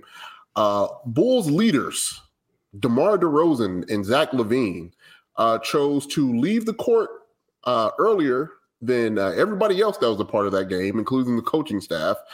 And it's like, you can't have the fans invest that much in this team, to this season, to this comeback, this resurgence of Bulls basketball. You get dubbed up in both games at home, the first home games in 5 years, playoff home games in 5 years, and then you leave your team as the 2 best players on the team out there on the court while they're still out there. Obviously, they weren't going back in the game. Obviously, the game was over. But optics-wise, especially for Zach LaVine, who has been questioned and called out by the media about his reactions during the Jim Boylan era, right? We all have those there's memes but we all agreed with him, though. Of Zach LaVine. Right, agreed. So he knows the cameras are watching him. You don't think the cameras are going to follow a team's 2 best players into the locker room leaving early? Yeah. Like, how does that come off? It felt like when Jimmy and Dwayne just bashed the rest of the team. That's what it felt like in that moment, optics-wise, what they did by leaving that court early. If I'm a rookie, if I'm Ayo Dosunmu, it's like, well, I want to be part of the cool group too, but like, should I stay here? Like, I don't know what they were thinking. I don't know why they thought that was okay for them to specifically to kind of go in together and leave the court early. But that's crap, man. That was whack. I was like, this is a kind of like a microcosm of why you're getting your butts kicked. This is the type of leadership that you have where you just leave the court. So I thought that was whack. I thought that was lame. That's bullshit. And yeah, this is what they're gonna get. This is their future. This is the future of the Bulls. Enjoy it. Well, I wanna give those two dudes credit in this regard.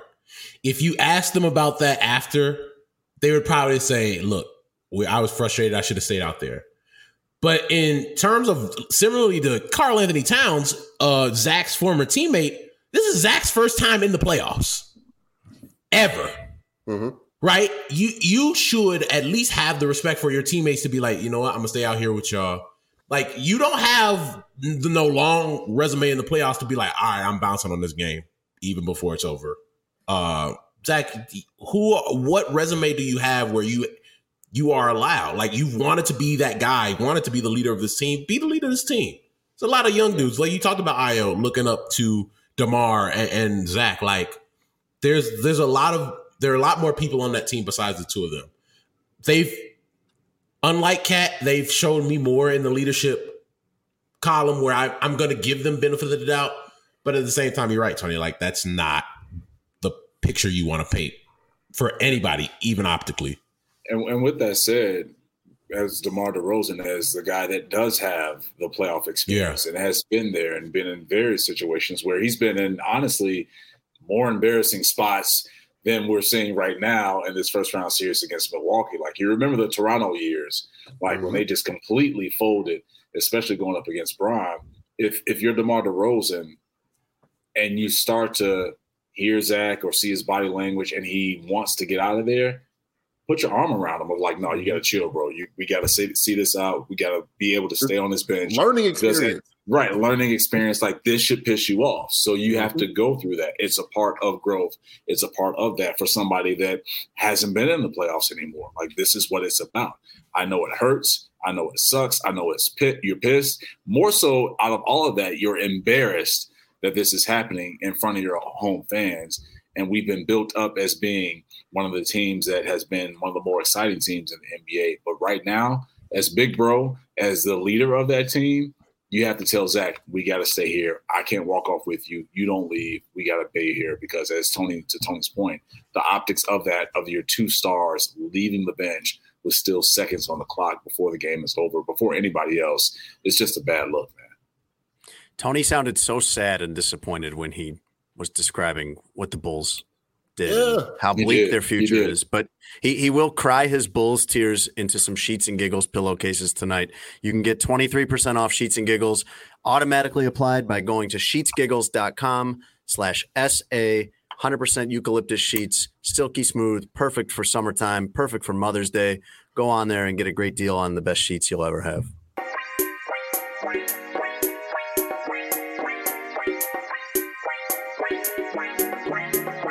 Russ, would you like to hear the news we didn't get to on today's show? We got to a lot. So, I'd be surprised to see what we got left. There's plenty more, man. I got Megan Fox and Machine Gun Kelly. I got people I'm always down to hear about on Lucky Fox. Charms. Let's see if you are. I know the Megan Fox thing, so let me slow down a little bit. Why don't you wait and see, pal?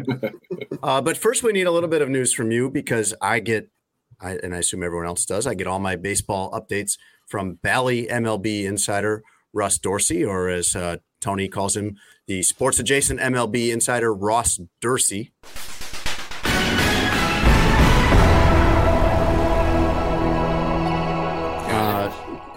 Anyway, Russ, I don't follow the Cincinnati Reds because why? Neither do their fans lately after they were anyone do that? Told by their ownership group, where are you going to go? Yeah, even if you live in Cincinnati, I don't think you follow the Reds. But can we throw it to our MLB insider Russ Dorsey to catch us up to speed on Cincinnati Reds pitcher Hunter Greene? Stud. Was drafted, I think, the 2017 draft, number 4 overall out of California. Really good kid. Had Tommy John surgery. Coming out of high school, he threw 104 miles an hour, which is why everybody was really excited about him. Was going through the minor leagues, had Tommy John surgery. Came back. Everything went fine. He was one of their best pitchers in spring training. They let him break camp with the team. He's still throwing hard, and it's literally like their one bright spot. It's the one reason you would watch a Reds game, even after the team told you to go bleep yourself. Correct. I read that, Russ, is this correct, that he got an offer and committed to UCLA before he played a single high school game? And at 13, he got an offer from UCLA. Correct. It's like LeBron. Oh, and a black dude. Oh. Okay. Oh. He's like 6'3" or 6'4", something like that, too? Yeah, he's a big dude. Big dude. What is he topped out at miles per hour, Russ? I think 102. Ooh. Yikes. Quick question. Should all potential star pitchers with talent just go and get the Tommy John surgery? No. And just kind of get it over with? Start that? Just like put it on your to-do list before you ever even get hurt? No. Yeah, from rip. No. I mean, they're going to do it anyway. No, Tony, no. Jason, I'm just saying, Jason, continue. Well, Russ, if you're taking questions, what about should they get? I'm not. I wasn't taking questions. That's the problem. An arm like the guy had in Black Panther, and see if that works, or. A quick thing on the Bears. You know what? While we're doing a Bears update, Tony, go ahead and hit the everything's fine.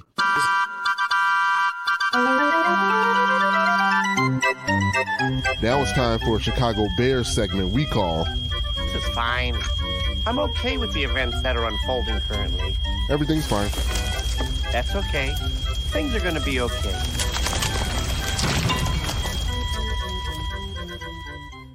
This isn't necessarily about things continuing to actively go badly for the Bears. It's more that it's going to take a while to clean up the mess that Ryan Pace left for Ryan Poles. You think of what the Rams did, for example. The Rams went all in, kicked a bunch of money down the road, gave up a bunch of draft picks, and they did all of that to win the Super Bowl.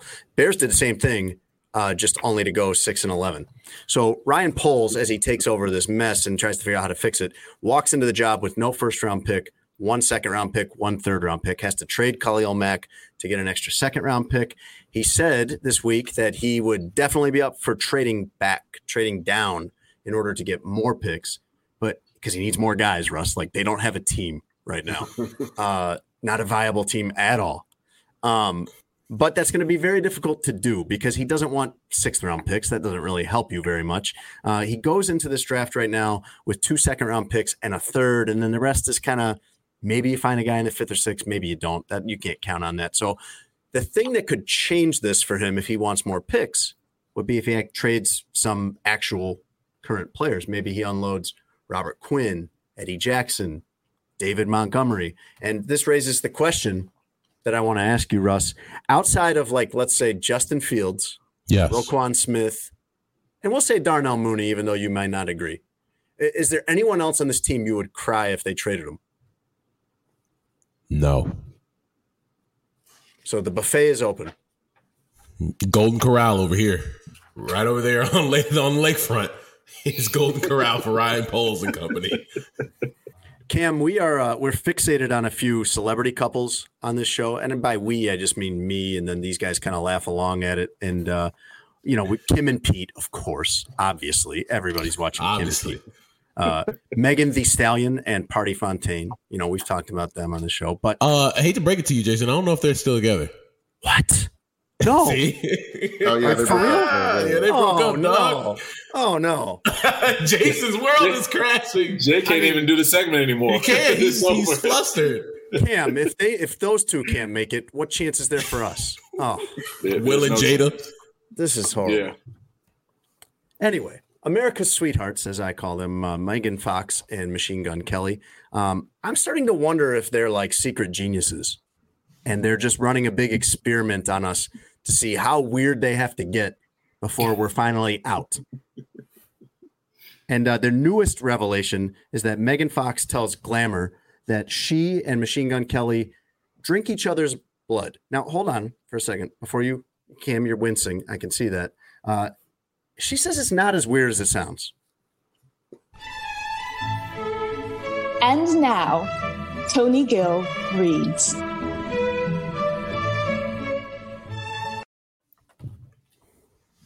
Fellas, what's up? How you guys doing on this fine evening?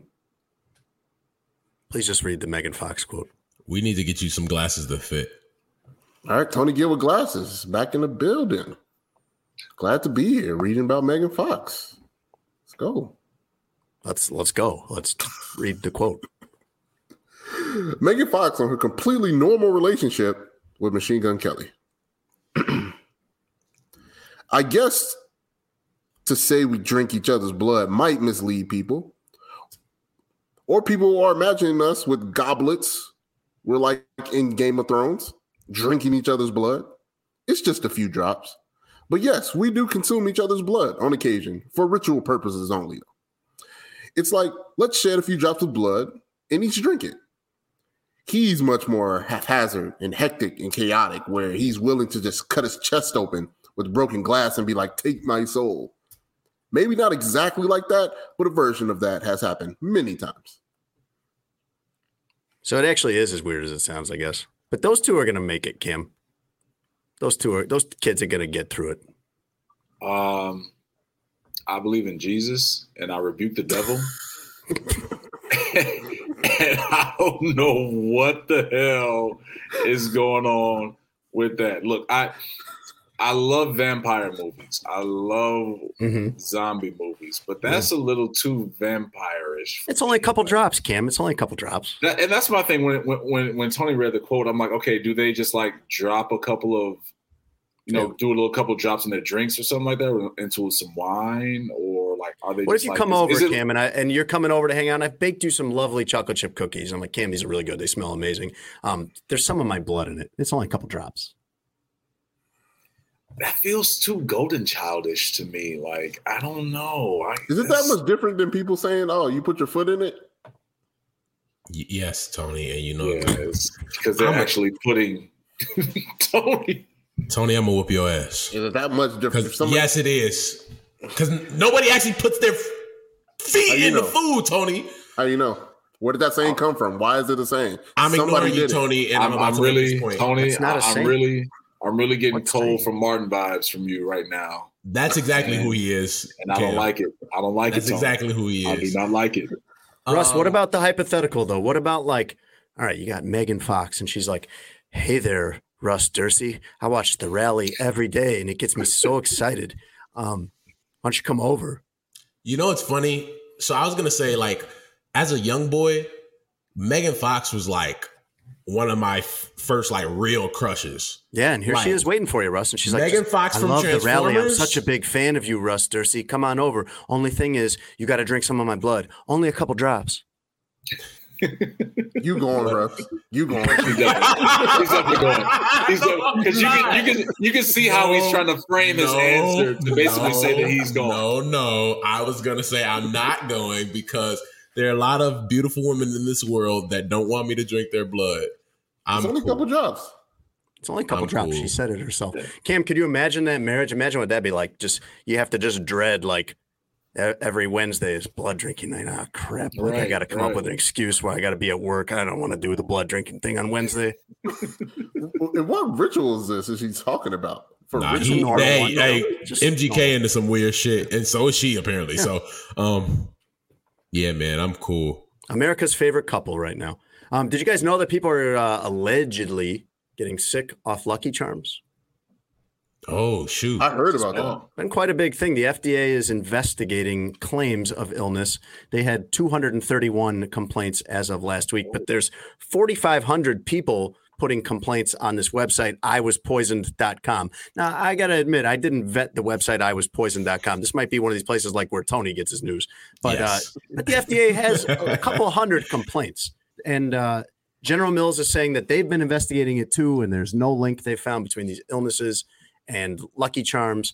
But people have been complaining of diarrhea, vomiting, and that it turns their poop green.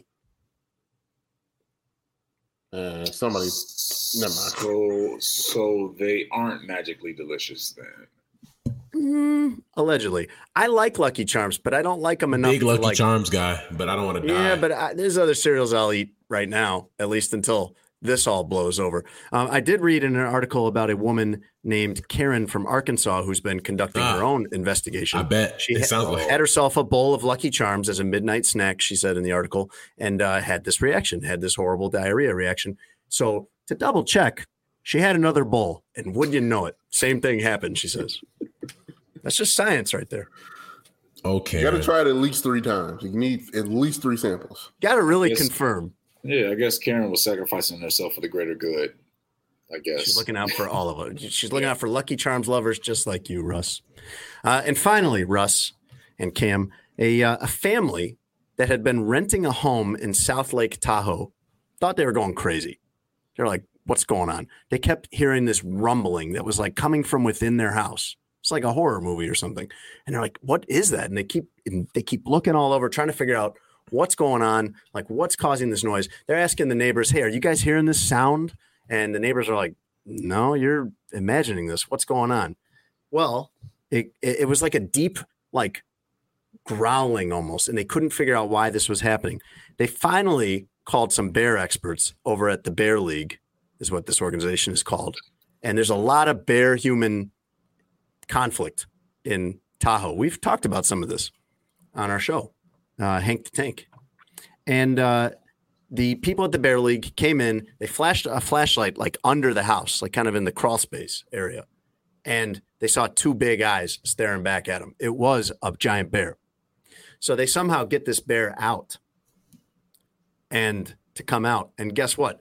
4 cubs follow it out. There's 5 bears sleeping under your house. That's where that deep kind of snoring, growling sound has been coming from, because 5 bears have been hibernating under your house. And like when bears hibernate, it's not like in cartoons where they just like they take a nap or something like that. They go into what's called torpor, which is a state of like mental and physical inactivity. So they're still kind of conscious. Like if you provoke one of these bears when they're in quote unquote hibernation, you're going to have a big problem. So they got this bear out, they got the bear cubs out. And then sure enough, those bears came back the next day after they'd been relocated, trying to get back into their home. And, but the people had put up some kind of electric guard that just like gives them a little shock and will scare them off. But these people went 4 months, Russ, with a family of bears living under their house. They were good. They were safe. You say that till you get eaten. They were hibernating. Well, I just explained to you why it's not really like hibernating. It's not like Yogi Bear. These are like real bears, man. Yeah, I know, but come on. I watched Animal Planet. Come on, I've seen the Netflix series.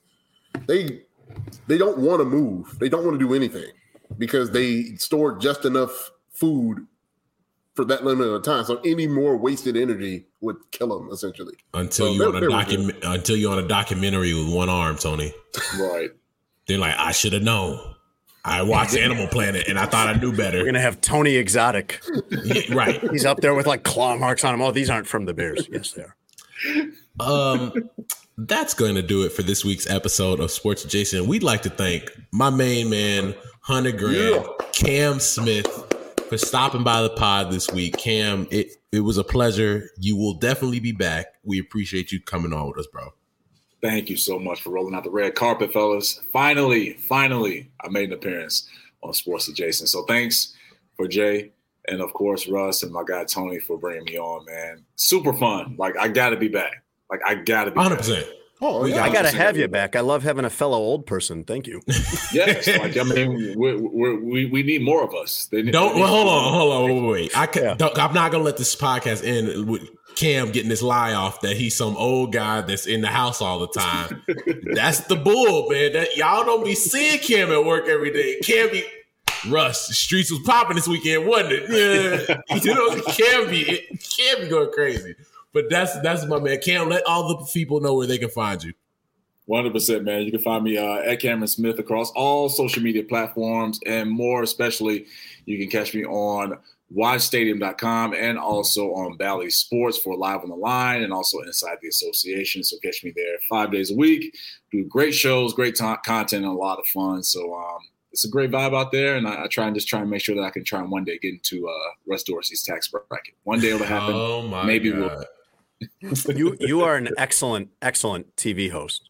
You are very, very good. Cam's I've worked with you a few times. I've seen you on TV. You've been at it for a long time. You are very, very good at that job. Westside That means a lot, bro. That means a lot, bro.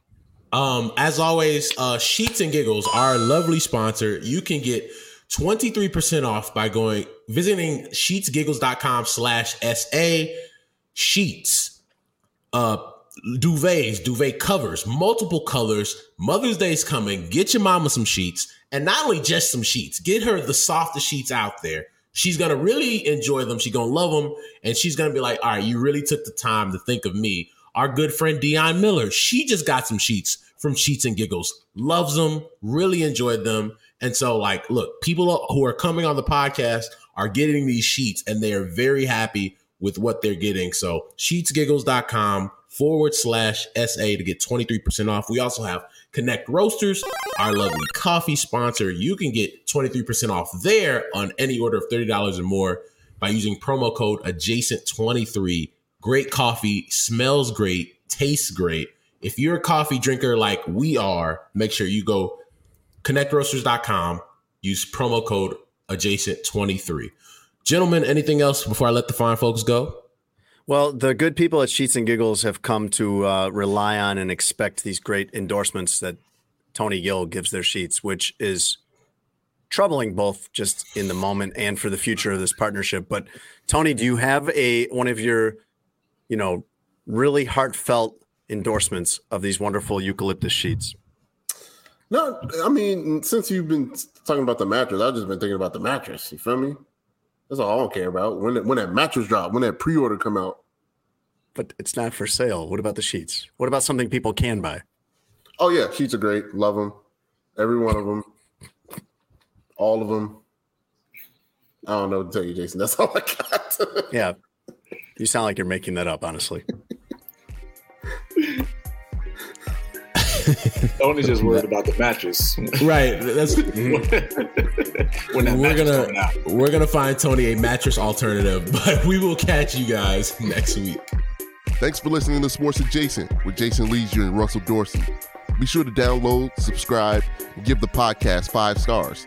You can check out the latest episode of Sports Adjacent on all digital streaming platforms. I'm very much adjacent. For a couple hours, I thought I was hood. But then all that happened, I was like, you know what, James? You adjacent to the mother. Without the ones like you, who work tirelessly to keep things running, everything would suddenly stop.